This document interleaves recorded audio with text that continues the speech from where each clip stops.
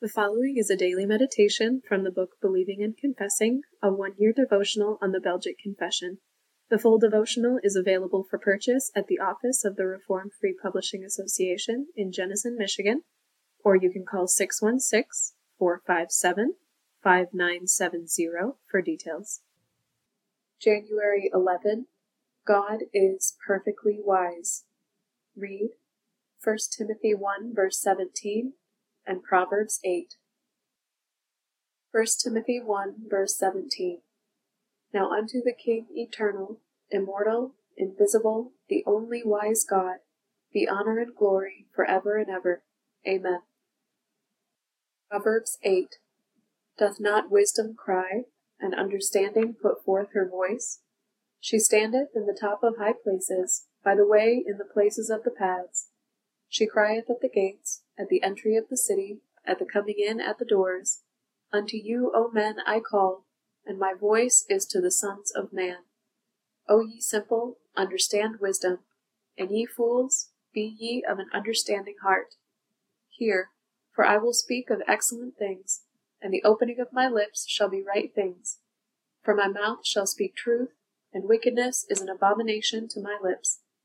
All the words of my mouth are in righteousness. There is nothing froward or perverse in them. They are all plain to him that understandeth, and right to them that find knowledge. Receive my instruction, and not silver, and knowledge rather than choice gold. For wisdom is better than rubies, and all the things that may be desired are not to be compared to it. I, wisdom, dwell with prudence, and find out knowledge of witty inventions. The fear of the Lord is to hate evil. Pride and arrogancy and the evil way and the froward mouth do I hate. Counsel is mine and sound wisdom. I am understanding. I have strength. By me kings reign and princes decree justice. By me princes rule and nobles, even all the judges of the earth. I love them that love me, and those that seek me early shall find me. Riches and honor are with me, yea, durable riches and righteousness. My fruit is better than gold, yea, than fine gold, and my revenue than choice silver. I lead in the way of righteousness, in the midst of the paths of judgment, that I may cause those that love me to inherit substance, and I will fill their treasures. The Lord possessed me in the beginning of his way, before his works of old. I was set up from everlasting, from the beginning, or ever the earth was. When there was no depths, I was brought forth. When there were no fountains abounding with water. Before the mountains were settled, before the hills was I brought forth. While as yet he had not made the earth, nor the fields, nor the highest part of the dust of the world. When he prepared the heavens, I was there. When he set a compass upon the face of the depth.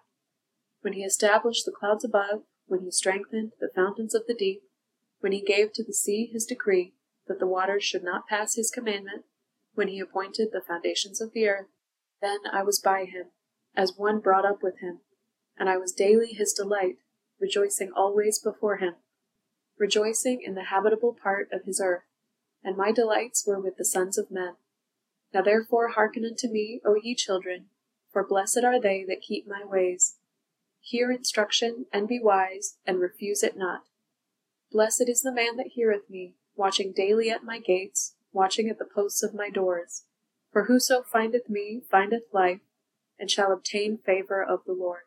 But he that sinneth against me wrongeth his own soul. All they that hate me love death. The Belgic Confession speaks of God's wisdom as the first communicable attribute. Historically, the attributes of God have been divided between his incommunicable attributes and his communicable attributes. The former are attributes that belong to God alone. The latter are attributes that are found in man, created after the image of God. But the Confession speaks of God as being all-wise. The meaning is that all wisdom is God's wisdom, and all wisdom possessed by man is God's wisdom. Wisdom, if we would define it, is God's determination to seek the best possible goal for all his works, and the best possible way to attain that goal. The best possible goal for God is the glory of his own name, and the best possible way to attain that goal is to reveal himself through Jesus Christ. That is why Jesus Christ is called, in 1 Corinthians 1 verse 24, the wisdom of God. In medieval times, Roman Catholic scholastics would argue about very strange and wrong things. They would argue about how many angels can dance on the point of a pin. They would debate whether the fact that God is almighty means that God could create two mountains without a valley in between. They would debate whether God's wisdom means that there are an infinite number of ways in which God could have realized his own glory. Foolish questions. The answer to all these questions is simply that God's wisdom is revealed in the highest and best possible way, and that is the way of salvation in God's own eternal Son. None of God's attributes can be exercised in such a way that their exercise is contrary to his own infinitely perfect being. God's wisdom is an attribute of God's counsel.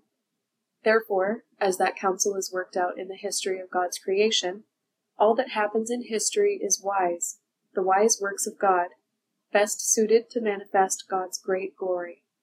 Only God's people have wisdom. The wicked are fools, and all that they do is foolish. But God gives his people wisdom so that they may be wise as they walk in the world. They are able to choose the best possible goal for their lives, the glory of God. And by the wisdom God gives, they are able to choose the best possible way to attain that goal, obedience to God. If any of you lack wisdom, let him ask of God. James 1 verse 5.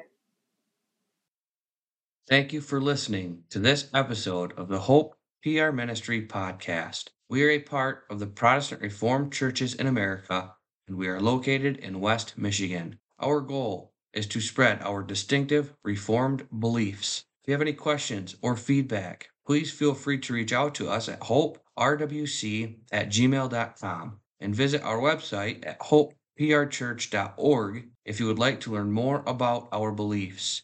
You can also worship with us every Sunday at 9 a.m. and 5 p.m.